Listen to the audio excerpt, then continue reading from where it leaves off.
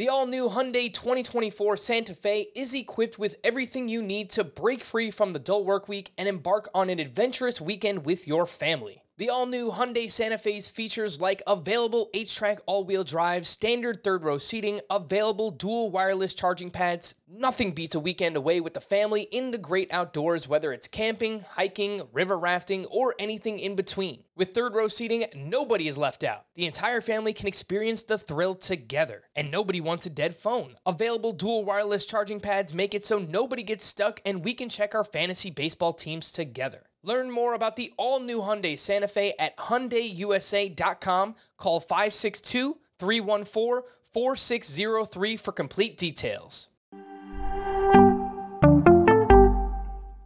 Welcome to the Fantasy Baseball Today podcast from CBS Sports. High drive, center field, hit the wall, grand slam. This is magnificent. Got a fantasy question? Email fantasybaseball@cbsi.com. Get ready to win your league. Where fantasy becomes reality. Now here's Frank, Scott, Chris, and Adam. Joseph Daniel Votto. What a guy. Welcome into Fantasy Baseball Today on Wednesday, July 28th. Frank Stanfield joined by Scott White. Very late start here on YouTube, but man, it was a wacky day filled with a bunch of games, trades, almost trades, COVID, and more. Today on the podcast, we'll have some fill in the blank. We're going to play a little bit of that. We check in on some hitters who have bounced back, recap the rest of the action, but first and foremost, man, I hope you listen to Scotty Dubs because he absolutely nailed it with Joey Votto, who hit another double dong on Tuesday. He is now homered in 4 straight games, has hit 5 home runs during that stretch. He is up to 17. Got a little bit ahead of myself there. 17 home runs overall in the season, and he is up to, I believe it's 75% rostered, Scott. That number needs to be 100. Yeah, it does. I mean, he's must start at this point. I know Anthony Rizzo just homered for the 3rd consecutive day today, but I still say Joey Votto's better than him. That's an exchange you can make if you need to.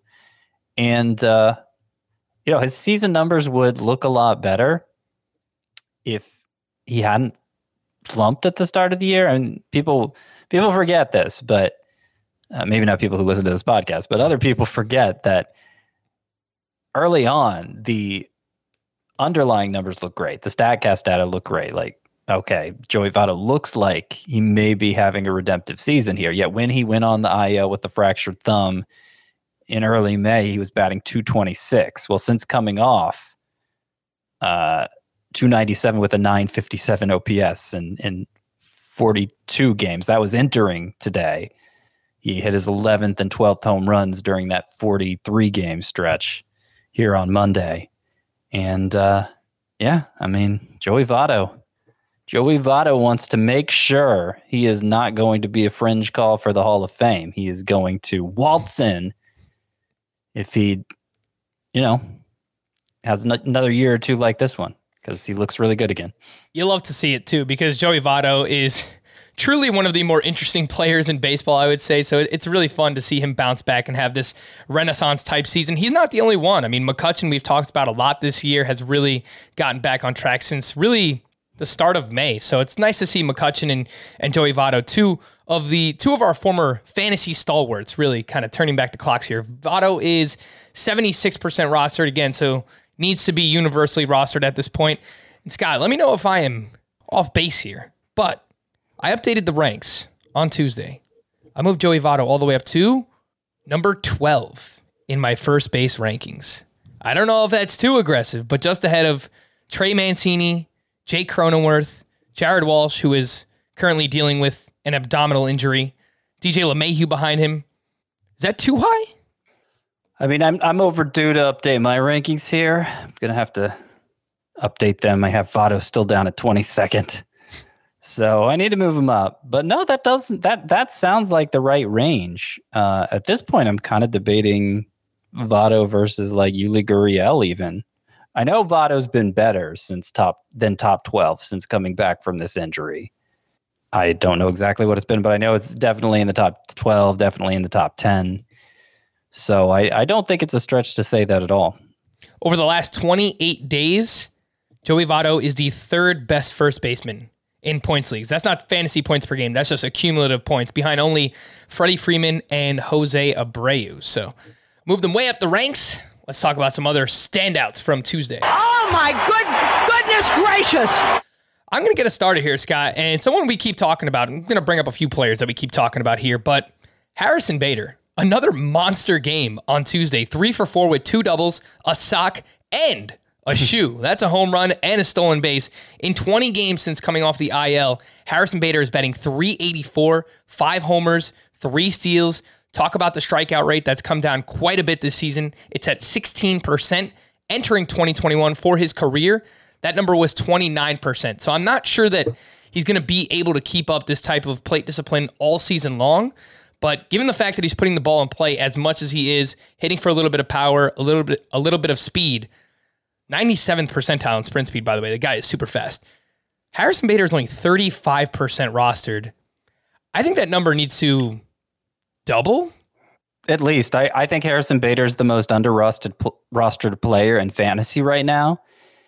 And you mentioned you're not sure if he can sustain a strikeout rate this low, which, it's almost half of what it was last year. And it's never been good during his time in the majors. But apparently he had surgery in the offseason to remove polyps from his nasal passages that were causing his eyes to water. It was giving him vision problems at the plate, basically.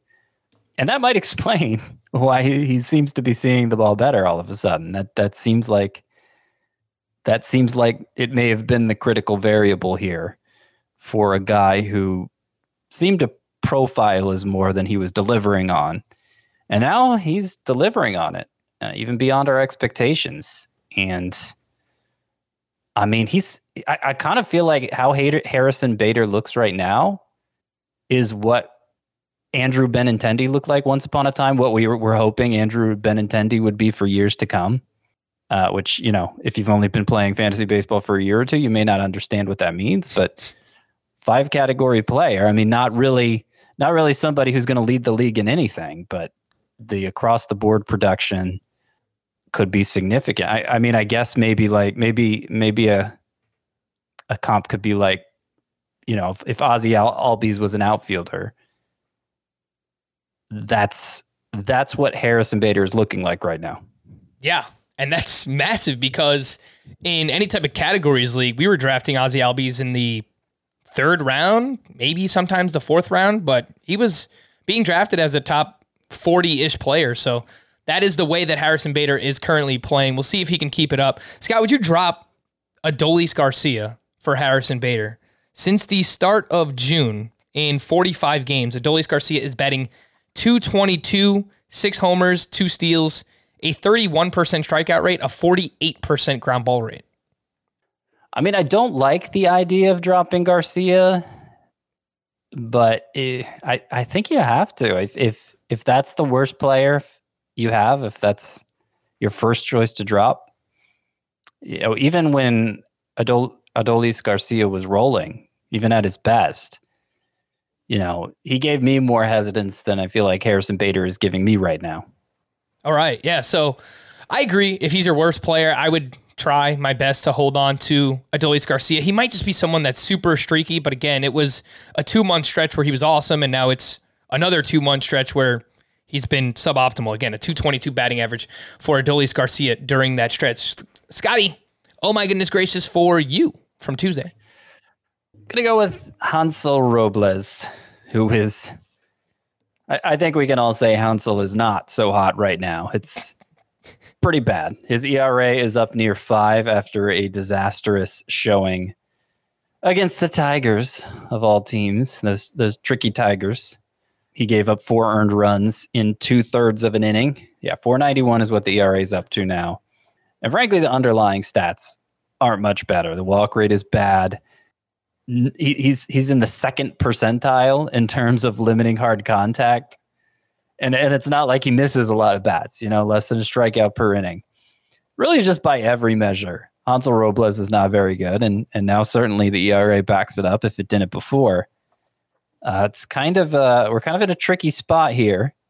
if we're looking for saves, because obviously Taylor Rogers, I got to make sure I say the right team name. Taylor Rogers went on the IL with a sprained middle finger, and he and Robles were basically splitting the closer role. So, look, this is a great opportunity for Robles to claim it outright. I don't know if that's going to go very well. We were already playing with fire with him, and you got burned. And he left the game with dizziness too, which I don't know. I guess you could argue contributed to his struggles. I think his head was spinning after getting rocked. That's what made him dizzy. Because again, like it looked like it looked like impending disaster, dizziness or not. His numbers did not look like they were going to hold up, and they weren't very good to begin with. So I don't know. I mean, we talked about it a little yesterday, and I said no pitcher in the bullpen has very good numbers. Tyler Duffy's been good in the past, but his strikeout rate's way down. His whip's way up this year. He did pitch a scoreless inning in this game, and his ERA is now down to 3.20. So maybe they go with him, or maybe not. Maybe they continue to roll with Robles. But I don't feel like I can trust Robles anymore. I don't feel like I want to. Did you actually watch the grand slam by any chance that Eric Haas hit off of him? I didn't. His hand kind of did this thing where he wanted to point to the sky, but living here in New York, it's something that I noticed he used to always do with the Mets because Mets fans make fun of him. Hansel Robles would point to the sky for fly balls. He thought they were just routine fly balls, and they would turn out to be home runs. And it was the most ridiculous thing of all time.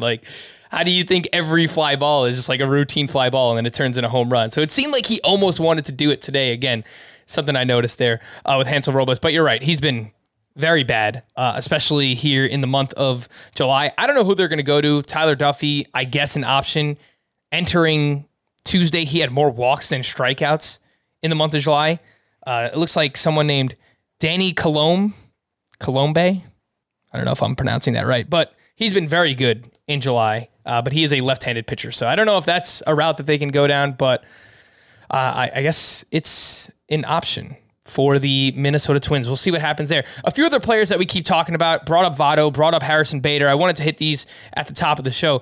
Mitch Garver hit a grand slam. It was his 11th home run of the season. He is 63% rostered, but he got hit by a pitch on his hand late in this game, and he actually had to leave. So we'll see. Leave Mitch alone, everybody. Leave him alone. Leave him alone, man. He just wants to dominate you. He is. He's getting it done, so I hope he's all right there. Nothing. Yeah, I hope so. I mean, he doesn't get to get it done for very long because then he's having babies, and then and then he's getting hit by pitches again. Poor Mitch. Eric Haas, I already mentioned his name. He hit a grand slam. I brought his name up a couple of times recently. It was his 17th home run of the season.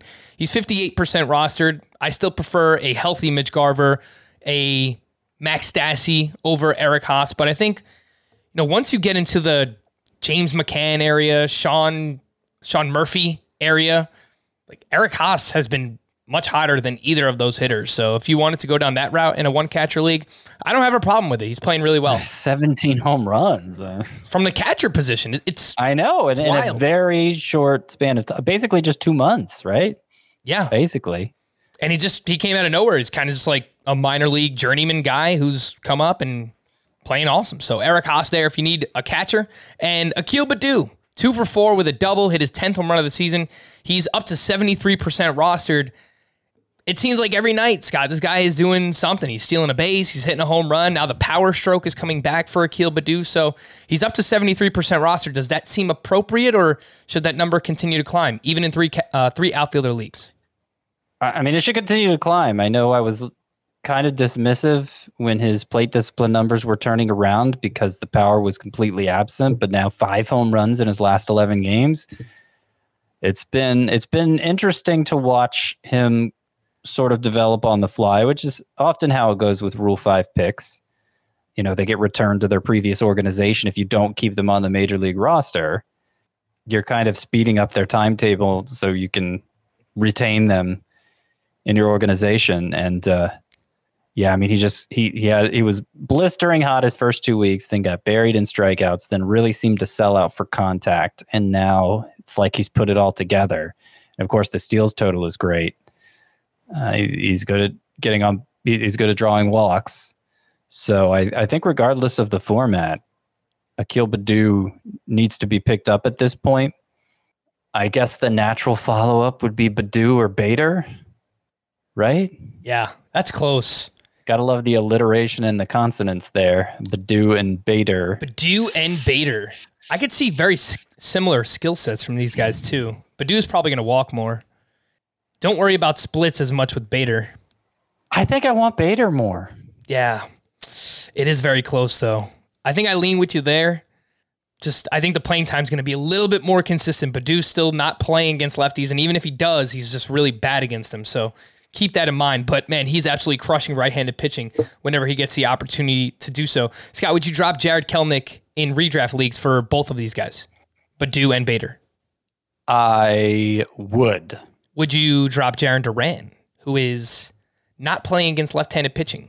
He was not going to be in the lineup Tuesday before that game got rained out. Yes. All right. It's the final week. We are finalists for the sports category of the People's Choice Podcast Awards. We appreciate all that you do for us, and we hope that you enjoy our show enough to nominate us to advance to the final round. To nominate Fantasy Baseball today, go to podcastawards.com/app/signup and then toggle down the sports category. We've included the link at the top of the episode description as well. News and notes, and there was a lot of them. So let's dive right in. We had a trade and an almost trade. The trade that actually went down. Well, actually, there was two trades that went down. But we'll start with the Astros acquired relievers Kendall Graveman and Rafael Montero from the Mariners. Just a very curious trade, and we heard from, I believe it was Ryan Divish, that the Mariners locker room clubhouse was very upset about this trade because they are competing for a wild card spot, and to trade those relievers, especially Graveman, who's just been fantastic this year in the division against the team that you're playing against, like just walking across the field. And you just had a dramatic come from behind win against the night before. Yeah. I believe Dylan Moore came off the bench to hit a grand slam when they were down by 3, put them ahead, and they won. And then you ship your best reliever, send them across the field to the team you just beat.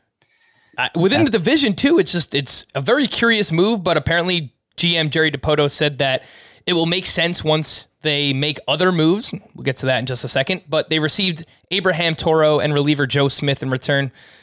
Anything to see there, Scott? Abraham Toro, I don't foresee him being an everyday player with the Mariners. Do you? Not this year. I don't know if they acquired him, expecting Kyle Seager to leave in the offseason and making him the heir apparent at third base. Or in light of Jerry DiPoto's comments that this move will make sense after future moves play out, if they acquired Abraham Toro because they knew he was a target of another team. I don't know. Abraham Toro seems like the kind of player with that high contact rate. Seems like a Royals kind of player, right? Mariners have been linked to Whit Merrifield.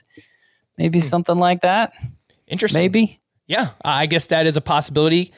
Kyle Seager, by the way, hit his 20th home run of the season on Tuesday. So I don't think Abraham Toro is going to take his job. Maybe one of them plays DH. They've been using this rotation of catchers at first base and catcher and DH. So I guess that's a possibility for the Mariners. But then they actually went on to, before we do that, you could drop Kendall Graveman, right, Scott? Category leagues. Oh, yeah. I mean, we kind of neglected the most important part of this deal for fantasy purpose. Right. Yeah, Graveman is no longer a closer. I think it's fair to say. I think so. I mean, Ryan Presley's been very good enough that I don't know why they'd swap him out as good as Graveman's been. Presumably, Paul Sewald takes over as the Mariners closer. Presumably, Scott Servais, the Mariners manager, doesn't seem to be such a role-oriented manager. And he'll sometimes use his closer in the 8th inning, as he did with Graveman in what turned out to be Graveman's final game with the Mariners. So Drew Steckenrider might steal some saves too, but Paul Sewald seems like he had become the B option in the bullpen, and exciting pickup because K-9, third best in the majors behind only the two guys who I think are the best all time in K-9, Aroldis Chapman and Craig Kimbrell. I may have mixed up their order, but they're 1 and 2, and Sewald is third. Yeah, he's having a fantastic season. Paul Sewald, 19% rostered. My only hesitation is, I guess if they foresee other moves, maybe they are looking to acquire another reliever. I don't know why, but I guess you can't rule out that possibility. Still, if you need saves, Paul Sewald is someone to target right now. Great ratios and strikeouts as well from Paul Sewald. Then the other trade that almost happened. Tyler Anderson was about to be acquired by the Phillies. Apparently something happened with the prospects that the Pirates were acquiring. Medicals didn't check out. And then the Mariners swoop in and they acquire Tyler Anderson. Not that it matters very much. Anderson has a 4.35 ERA, 1.20 whip. But they're making moves. They're wheeling and dealing. Nothing to see with Tyler Anderson, right, Scott? Nah, I wouldn't be. This doesn't really change my view of him. Seattle's a big park, but so is Pittsburgh. Yep. And he's going to the AL now. We had a few very notable positive COVID tests on Tuesday as well. Trey Turner was pulled from the game. Everyone thought it must be a trade. And then it turns out that Trey Turner tested positive for COVID. So he will be out for at least the next 10 days. And I mean, I don't know how that would work if he's still traded or someone's trying to acquire him, but I guess we'll see. Everyone on the Nationals is apparently on the trade block outside of Juan Soto. And then the other one was Christian Yelich. Same thing. He's going to miss at least the next 10 days. Jace Peterson also went to the COVID IL because of contact tracing. Lorenzo Cain was reinstated, and he went 2 for 5 with an RBI on Tuesday. Steven Strasburg, also massive news here, will undergo thoracic outlet surgery on Wednesday, will not pitch again this season. And Scott, I kind of wonder how effective he's going to be the rest of his career, because we've seen thoracic outlet derail a ton of pitchers. I will point out that Merrill Kelly had thoracic outlet last year in, I think it was September or October, and he's actually bounced back fine this year. That's really the only case that I could think of where someone has bounced back this soon and actually has been okay. But this is rough for Strasburg. When Matt Harvey had thoracic outlet syndrome, and I kept seeing other people make the case, this might be the end for Harvey. I did a lot of research on pitchers who've had thoracic outlet syndrome, and although they tended not to have lengthy careers thereafter, they weren't all that bad. I can't remember all the names. Josh Beckett stands out. He, at the end of his career, the performance was actually pretty strong after thoracic outlet syndrome, but I mean, look what happened to Matt Harvey. So all my efforts to defend his future prospects were for naught. Steven Strasburg turns 34 next summer. He's sneaky old. And yeah, I'm kind of expecting there's probably not much to wring out of Steven Strasburg anymore. WRING, ring out of him.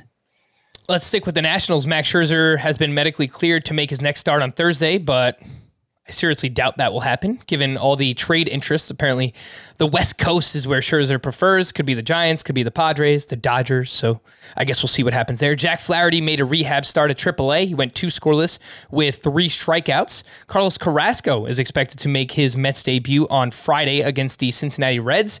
I moved him up to SP 51 in the rankings, just behind Luis Garcia and just ahead of Frankie Montas. What do you think, Scott? Yeah, sounds pretty good. There is the possibility. Range. I mean, obviously Carrasco, if once we see him going 6 innings, and if he looks like himself, and yeah, I mean, this has the ability to skyrocket. Right. Could wind up inside the top 30, top 20 if he looks like the Cookie Carrasco of old. We haven't talked, but I think it makes sense to play it cautiously with him, having already been set back a couple times this year, and his rehab starts have been so short. We haven't talked about him in a while, but Trevor Bauer had his administrative leave extended until August 6th. He is currently part of a civil hearing for the temporary restraining order obtained against him, and that will take place next week, Monday and Tuesday, in Los Angeles, and is expected to last 2 to 3 days. Day 3 of that hearing, however, will not take place until August 19th. And Scott, we've been receiving questions, and it's always so tough to talk about like fantasy with something like this going on, but would you consider dropping Trevor Bauer at this point? We have no idea what is going to happen, how this is going to play out with him. We don't. I think if you haven't dropped him yet, I kind of feel like it's worth waiting for more, unless it's a shallow league, unless it's like a 10-teamer. And even then, it's not like I would call him an automatic drop. I think, I think you might as well keep holding for now. Mookie Betts could be activated when first eligible on Sunday. Adam Frazier led off in his Padres debut against a righty in James Caprillion. Trent Grisham was dropped to 7th in the lineup. Jared Walsh was not in the lineup Tuesday. He left Monday's game with right abdominal soreness. Royals GM Dayton Moore expressed confidence in Danny Duffy's ability to pitch again this season and estimated he'll return within 3 to 4 weeks. Might be for another team.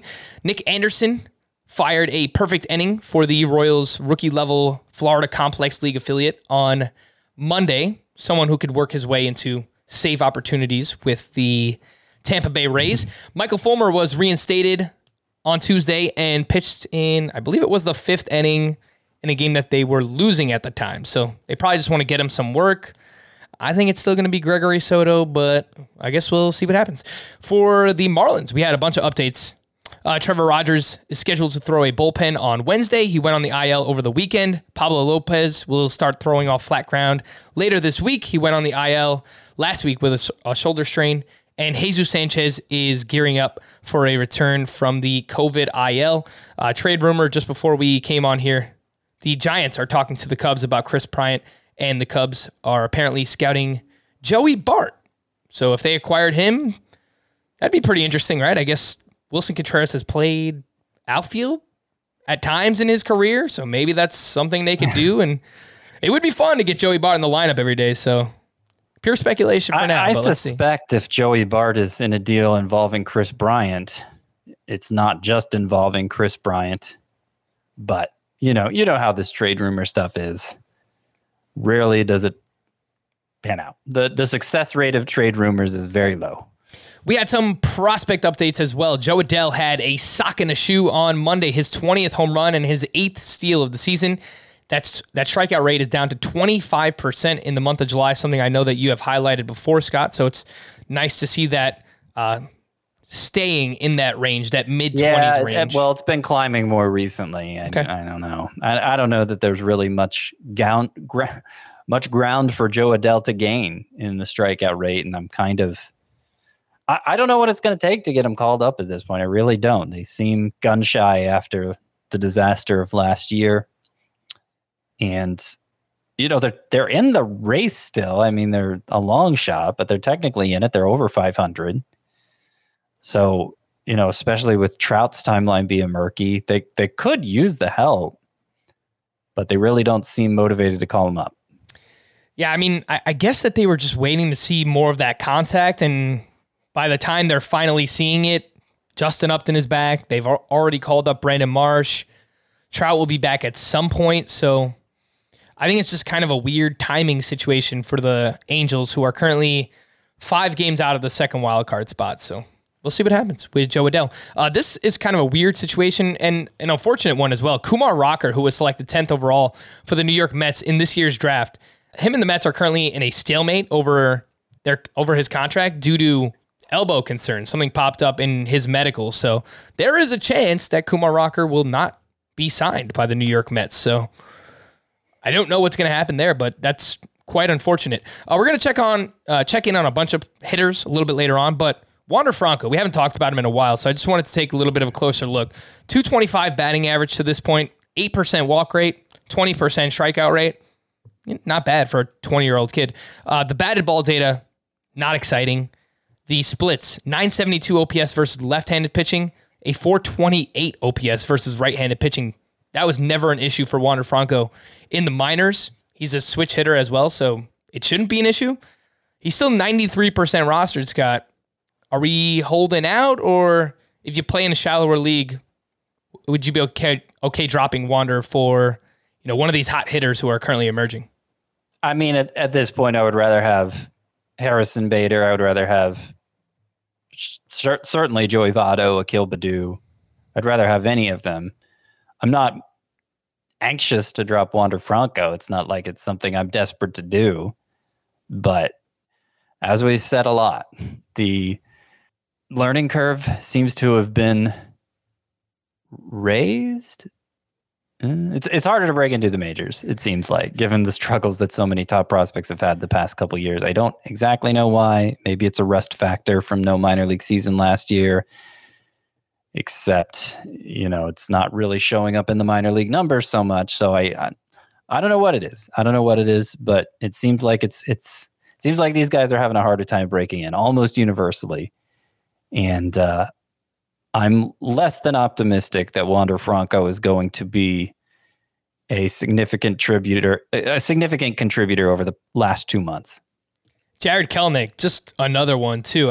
At least on Tuesday, he's 1 for 3 here with 2 RBI, but he's batting 107 with a 368 OPS. And saw a few tweets earlier today that he's just in his head and he's just like really overthinking things and swinging at bad pitches, just having bad at-bats, which is something, people weren't used to seeing from Jarred Kelenic in the minors. So it's tough right now between him and Wander Franco. But if you play in redraft leagues, especially if you have them in your lineups right now, you got to get them out. If you need to drop them, if you need that roster spot, I think it's all right to do so at this point. Got to tell you about one of our sponsors, Express. Express Confidence, Express You. Express is all new and all about you with a fresh mix of casual, versatile, and super comfortable styles.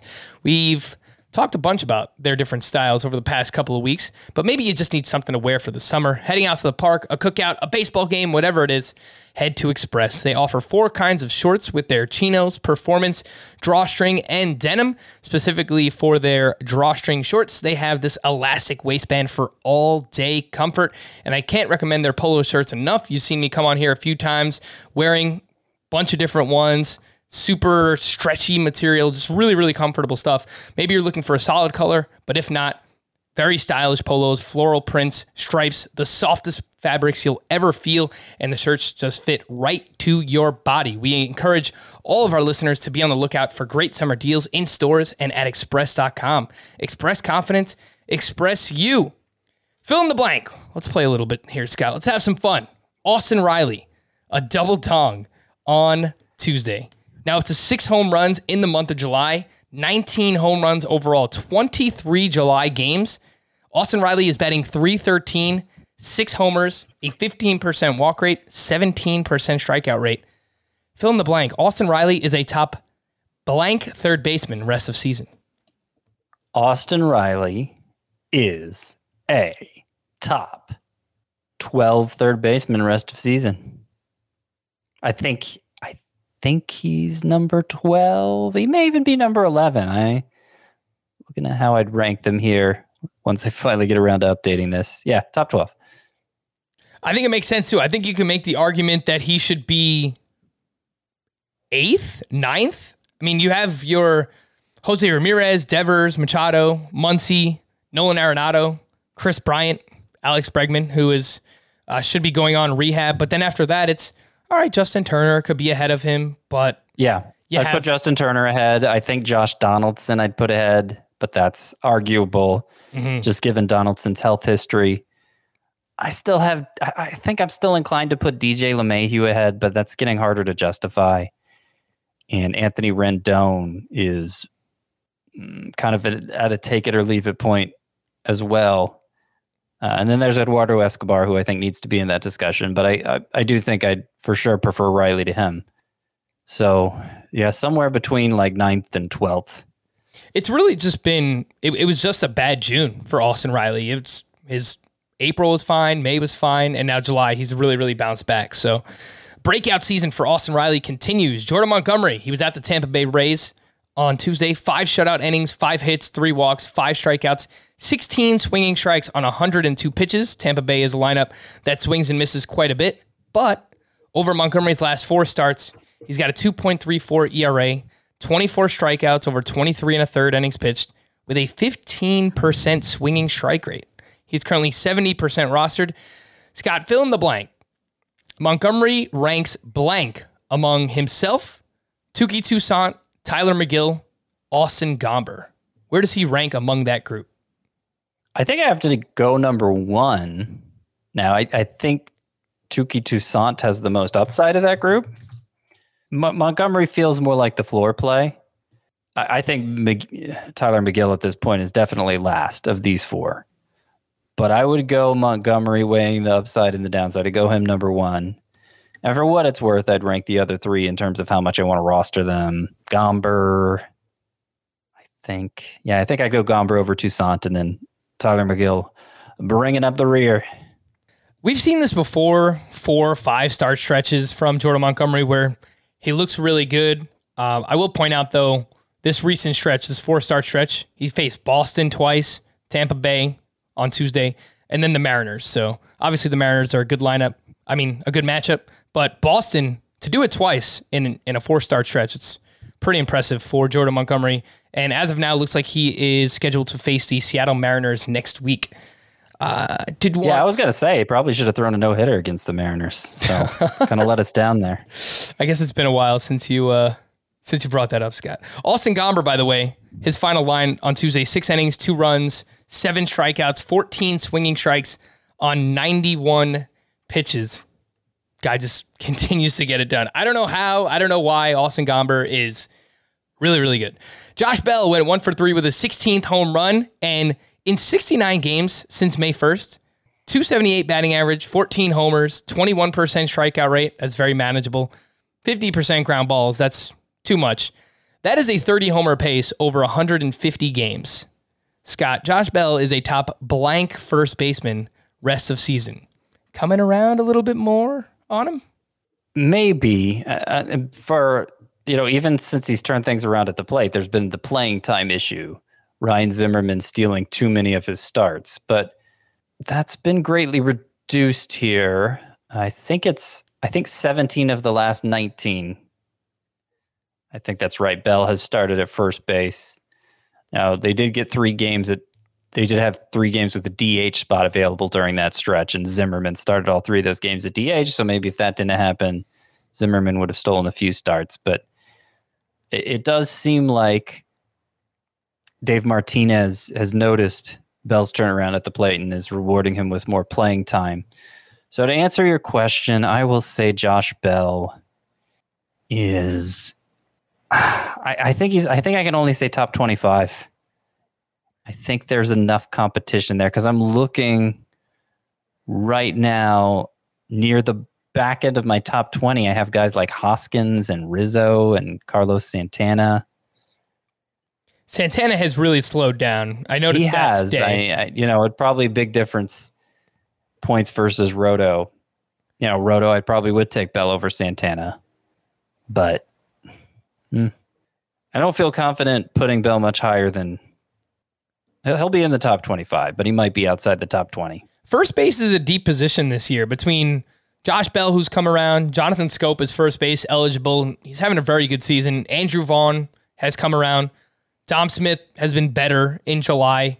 Ryan Mountcastle has first base eligibility. He's been a little bit up and down this year, but he's been good at times. Ty France, Jesus Aguilar. It's been a pretty deep position, first base. I moved them inside my top 20, just ahead of Santana, just ahead of Luke Voit. Obviously, it could change with Luke Voit if he comes back and starts hitting the way that we know he could. But yeah, I would. I know Voit keeps going on the IL. Yeah, but yeah, I would rather have him than Bell. Logan Webb up against the Dodgers on Tuesday. 6 innings, 1 run, 5 strikeouts, only 9 swinging strikes on 80 pitches. He continues to get built up. This is his longest start since coming back off of the IL. But in those 4 starts since returning, Logan Webb has a 2.00 ERA, a 68% ground ball rate. He's currently 44% rostered. Scott, Logan Webb's roster rate should be blank. I'm surprised it's 44. Let's say 60. Let's say 60. I think, he hasn't been missing many bats during this stretch, 16 Ks in 18 innings. The fact that he has such a high ground ball rate, and that's been pretty much true during his whole time in the majors. But, I guess it's been even much better. It's always been good, but it's been better than ever this year. The ground ball rate over 60% for the year. And that contributes to him having a low xFIP. He entered this start with a 304 xFIP, it looks like. And obviously pitching half his games in San Francisco can only further help with run prevention in a way that's not going to show up in the xFIP. there are definitely things to like about Logan Webb, but I don't know that there's a high enough ceiling really to make a big investment in him when he's still so unproven. I've kind of got to this point with San Francisco where any pitcher that is starting for them, I just want to take a shot on and see where it goes, just based on how they've turned so many pitchers around the past couple seasons, especially this season as well. We would rank Logan Webb behind the pitchers we mentioned earlier, right? Montgomery, Toussaint, Tyler McGill, Austin Gomber. I think it's a close call with Tyler McGill, but I would put Webb a little behind him. Yeah. All right. So maybe not a 12-team points league, but a little bit of a deeper lineup, a roto lineup, 12-team roto league. Logan Webb, I think someone you can look at. Gleyber Torres went 2 for 5 with a run scored in 17 July games. He is batting .276, 3 homers, 5 steals, 11% walk rate, 21% strikeout rate. Batted ball numbers look better. They're not amazing. Scott, you are feeling blank about Gleyber Torres. I'm feeling curious about Gleyber Torres. I wouldn't even go as far as hopeful yet. But there's that kind of that glimmer at this point. Like, okay, this month is looking like the player we thought Gleyber Torres was. This is looking more like Gleyber Torres. But, it's only a month. And in the grand scheme of things, it's not doing a lot to improve his stat line, right? It's not this crazy outlandish month that makes up for lost time. So I don't make much of it yet, but it has. I have noticed it at the very least. All right, last one here. Brad Keller up against the White Sox, 7 innings, 2 runs, 4 strikeouts, 9 swinging strikes on 90 pitches over Keller's last 4 starts, 2.65 ERA, 26 strikeouts over 27 2/3 innings pitched, a 51% ground ball rate, using his slider a lot more. He's 40% rostered. I'm just going to scrap fill in the blank here. Would you rather have Brad Keller or Logan Webb? Keller. I think Keller might, he's up to 40% now, but he might be the most rostered pitcher, just like I said earlier, Harrison Bader is the most under-rostered player. I think Keller's fixed now. When this stretch of 4 quality starts was first getting started, I read about how he had fixed an issue in his delivery that was preventing him from staying on top of the ball, which is pretty important for a ground ball pitcher. And that he had also regained confidence in his slider, which he'd really been lacking early on. So the overall numbers are still horrible, but I think like a light switch, he's back to being the Brad Keller. It's gone on again, and he's back to being the Brad Keller that we were used to seeing, who's, less than must roster, but a pretty useful pitcher who consistently goes deep into games. Some optimism there for Brad Keller. Got one more thing to promote here. The NBA playoffs have wrapped up, and that means it's NBA draft season. CBS Sports HQ is your home for Thursday night's event. We'll have pick-by-pick coverage, including grades and expert analysis for both rounds. How to stream HQ, you can watch on the CBS Sports app on your phone. It even pops out so you can have it play while you're scrolling through Twitter. You can watch using the CBS Sports app on your connected TV, and you can watch on your computer via NBA Draft Tracker, which will be easily available on the CBSSports.com homepage. And it's all free and featuring our good friends Gary Parrish, Matt Norlander, Avery Johnson, Bill Ryder, and Rip Hamilton. So don't forget, NBA draft coverage tips off at 7:30 p.m. Eastern Time on CBS Sports HQ this Thursday. We're going to take a quick break, but when we return, let's check in on some hitters who have quietly got back on track. We'll do that next here on Fantasy Baseball Today. Robert Half research indicates 9 out of 10 hiring managers are having difficulty hiring. If you have open roles, chances are you're feeling this too. That's why you need Robert Half. Our specialized recruiting professionals engage with our proprietary AI to connect businesses of all sizes with highly skilled talent in finance and accounting, technology, marketing and creative, legal, and administrative and customer support. At Robert Half, we know talent. Visit roberthalf.com today. Dansby Swanson went 2 for 4 with a double and 2 RBI on Tuesday. 76 games since the start of May. 259 batting average, 15 homers, 5 steals, a 13.7% barrel rate.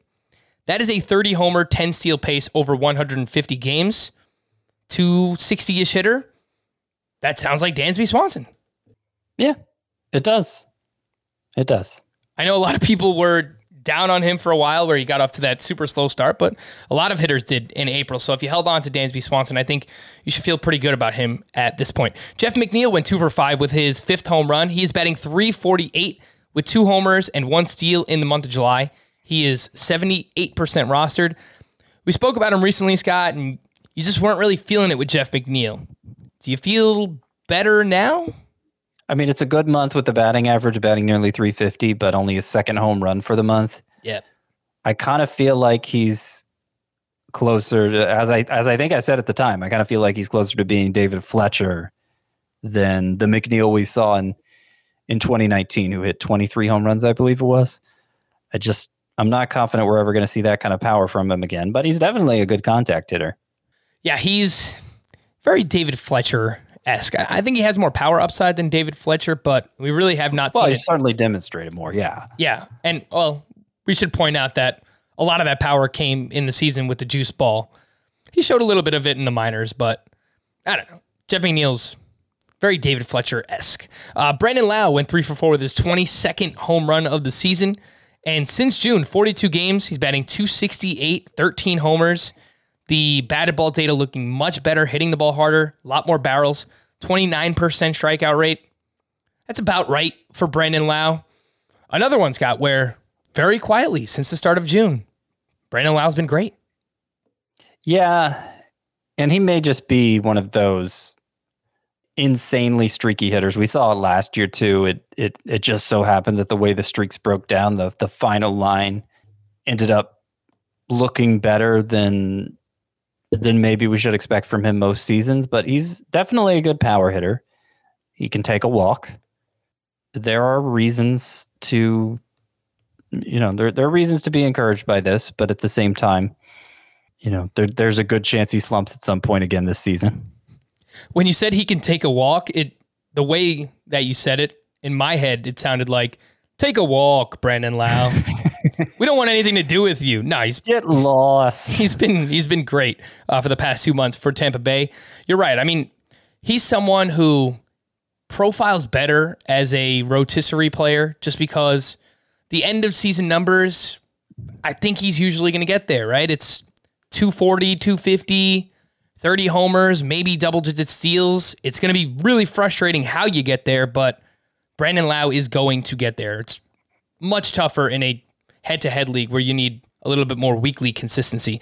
Paul DeJong, let's show him some love, man. Not just Harrison Bader who's getting it done for the Cardinals recently. 1 for 3 with his 14th home run in July. Paul DeJong's batting .328 with 4 home runs.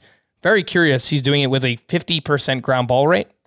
He's 43% rostered. Scott, any interest in this recent hot streak from Paul DeJong? Not really. I think he's pretty fringy. He's never hit the ball all that hard in his career, and even less so this year, which, maybe he was just struggling and now he's getting back on track. But I don't think like these July numbers are the new baseline for Paul DeJong or anything. I think he's just always going to be fringy. Would you rather have Paul DeJong or Brendan Rodgers, who hit his 7th home run on Tuesday? Oh, I'll still shoot for the upside with Rodgers. I know he's cooled off in July after showing signs that maybe he was breaking through in June, but all of a sudden home runs in back-to-back games and both on the road in the Angels Stadium, right? So a pitcher's park. So yeah, I mean, Brendan Rodgers, there's still a chance this is his breakthrough year, even if he went cold there for a while. This next player doesn't necessarily fit this category, but I need a reason to talk about him. So I'm just going to throw him in here. Brian Anderson went 3 for 4 on Tuesday with a sock and a shoe. Not used to seeing that from the Marlins third baseman. He returned on Saturday. He now has homers in back-to-back games. Brian Anderson does. 35% rostered. What do you think, Scott? He's kind of fringy, but... Yeah, he is fringy. But it's nice to see him... it's nice to see him performing well, coming up back from the IL, a lengthy absence, and third base. A lot of people have a need there. I don't know that in a 12-team head-to-head lineup situation, you're going to really feel good about playing him, making him your starting third baseman. But in anything deeper than that, I think he's viable. Yeah, I think you could probably start him in a Roto League as your corner infielder or any type of lineup that plays with a corner infielder. So those are usually a little bit deeper there. So yeah, he doesn't have outfield eligibility anymore, so keep that in mind. Brian Anderson, only third base eligibility, but home runs in back-to-back games. Let's take a look at some quality starts from Tuesday. Adam Wainwright, another one, just keeps plugging away. 7 innings, 2 runs, 8 strikeouts. Has a 3.51 ERA on the season. Shane McClanahan against the Yankees, 6 innings, 3 runs, 6 strikeouts, only 10 swinging strikes, and the velocity on all of his pitches down between 1.7 and 1.9 miles per hour in this start. And it's been down pretty consistently recently. Sandy Alcantara at the Orioles, 6 innings, 3 runs, 5 strikeouts. Dylan Cease, nice little bounce back here. 6 innings, 3 runs, only 2 of those were earned.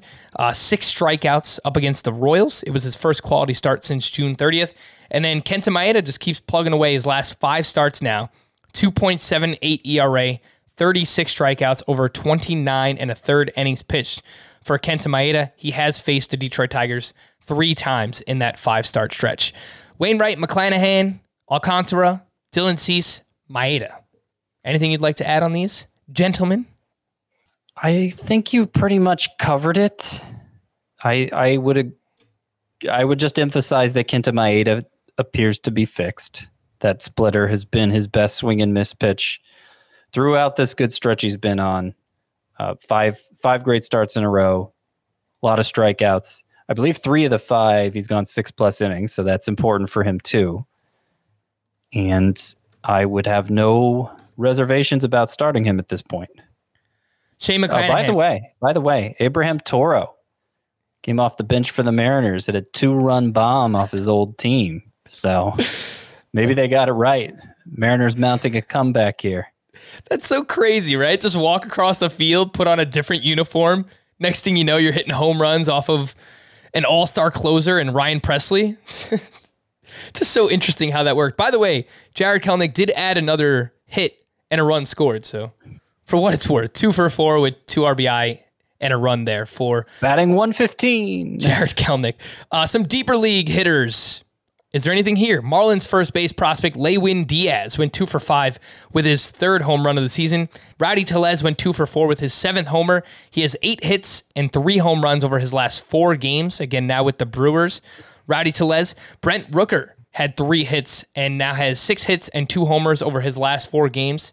He started 5 straight games for the Twins. Brent Rooker, 6% rostered, has hit for a lot of power in the minor leagues. So maybe now that he's playing with the Twins. And then Kyle Farmer went 3 for 4 for the Reds. His last 15 games, he's batting .392 with 3 home runs. He started 8 straight games.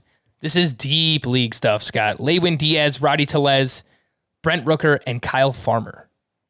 I'm the most hopeful that maybe, I guess maybe that Rooker could become something. And I'm not that hopeful. I mean, he had contact issues in the minors. He's had contact issues in the majors, but he definitely has power. And that's how you can overcome contact issues if you have enough power. It looks like he's getting an extended look here with Nelson Cruz out of the picture. So kind of interested in him, obviously just in a deep league scenario. I would be more interested in Rowdy Tellez, except we got Daniel Vogelbach close to returning from the IL, and he was contributing pretty well before then. And the Brewers are rumored to be in the market for a first baseman. I know Jesus Aguilar has been mentioned as a target for them. Obviously, he had a career season, 35 home runs. I think it was 108 RBI in 2018 with the Brewers. So they kind of already know what they can dream of getting from Jesus Aguilar. So Rowdy Tellez may not be long for the role. Some deep league pitchers. Brett Anderson. He was at the Pirates, 6 shutout with 3 strikeouts. ERA is down to 3.87. I don't know. Cal Quantrill at the Cardinals, 6 innings, 1 run, 5 strikeouts. His last 4 starts, he's got a 2.35 ERA, just a 7% swinging strike rate. The xFIP is way high. I think it's over 5 or something for Cal Quantrill. Vladimir Gutierrez returned for the Reds. He was up against the Cubs, 6 1/3, 2 runs, 5 strikeouts. He did have 13 swinging strikes on 109 pitches. And then Dane Dunning up against the Diamondbacks, 6 1/3, 2 runs, 3 strikeouts. It is his first time going 6 innings in a start since May 20th. Only 3 of those. Only 3 of those this year for Dunning. Yeah. 6 inning starts. And it's been an issue for Brett Anderson, too. I was actually looking into Brett Anderson for a possible trade in that 2014 Dynasty League. Just a little rotation help. Because he's always been good at run prevention with all the ground balls he gets. But this was only his 3rd start of 6+ innings. And in fact, only his 4th start of 5+ innings. So Brett Anderson looks pretty useless. Okay. Vladimir Gutierrez can, when he doesn't give up home runs, he tends to be pretty good. But as a fly ball pitcher in a small park, it's not uncommon for him to give up a bunch of home runs. And I do want to mention this too. I don't think he made the notes here. Adbert Alzolay, that's becoming a major issue for him. He gave up 3 home runs in his start here on Tuesday. Only 4 earned runs in 5 innings, but 3 home runs. He's given up 15 home runs in his past 7 games. Yeah, that's dreadful. Yeah, he's averaging over 2 home runs per start. Stream your hitters against Adbert Alzolay. That's my biggest advice there, my biggest fantasy takeaway. Some National League notable dingers from Tuesday. Fernando Tatis hit his 31st home run. Juan Soto went 2 for 4 with his 9th home run of July alone. He's now up to 18 home runs overall. So if you were ever worried about Juan Soto, you shouldn't be. Bryce Harper went 3 for 5 with an inside the park home run, his 16th homer of the season. Manny Machado hit his 18th. Anthony Rizzo hit another one. He now has 7 hits, including 3 homers over his last 5 games. Chris Bryant hit his 18th home run. Patrick Wisdom hit his 15th.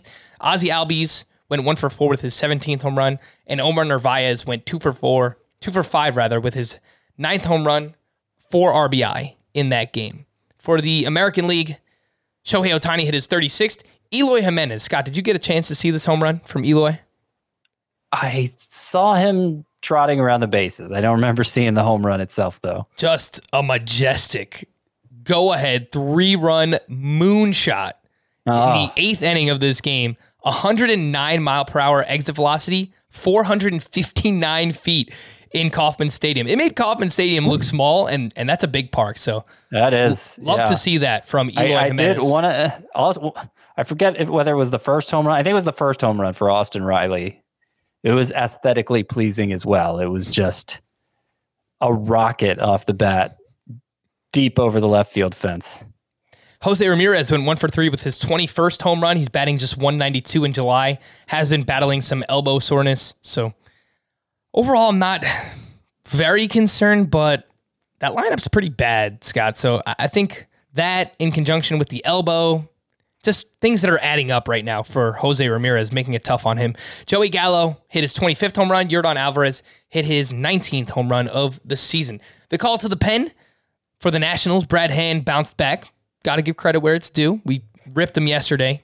Clean inning for his 21st save of the season. For the Cardinals, Alex Reyes got his 24th save. For the Yankees, Aroldis Chapman got his 19th. For the Rangers, Ian Kennedy got his 16th. And then I wrote down a bunch of stuff while we're doing the podcast because, again, these West Coast games, there's so much stuff going on. Jake McGee got his 21st save of the season against the Dodgers, man. Those pesky Giants, they keep doing it. Liam Hendricks got his 25th save. Mark Melancon got his 31st. Daniel Norris for the Tigers got his first save of the season in the 11th inning. Jose Cisnero pitched in the 10th inning of that game. To stream or not to stream for Wednesday, Andrew Heaney versus the Rockies, Jordan Lyles versus the Diamondbacks, Madison Bumgarner at the Rangers, Tyler McGill versus the Braves, Eric Lauer at the Pirates, and Jake Odorizzi at the Mariners. Fine with Odorizzi. I think Andrew Heaney is dangerous, but the Rockies on the road are a pretty favorable matchup. So if you're stretching, I could see you using Heaney, and I could see you using Tyler McGill. How about Madison Bumgarner, Scott? No. The Texas Rangers have the lowest WOBA in baseball over the last 30 days. Yeah, but Madison Bumgarner seems to be a mess again. He sure does. For Thursday, to stream or not to stream, Kyle Freeland at the Padres, Alex Cobb versus the A's.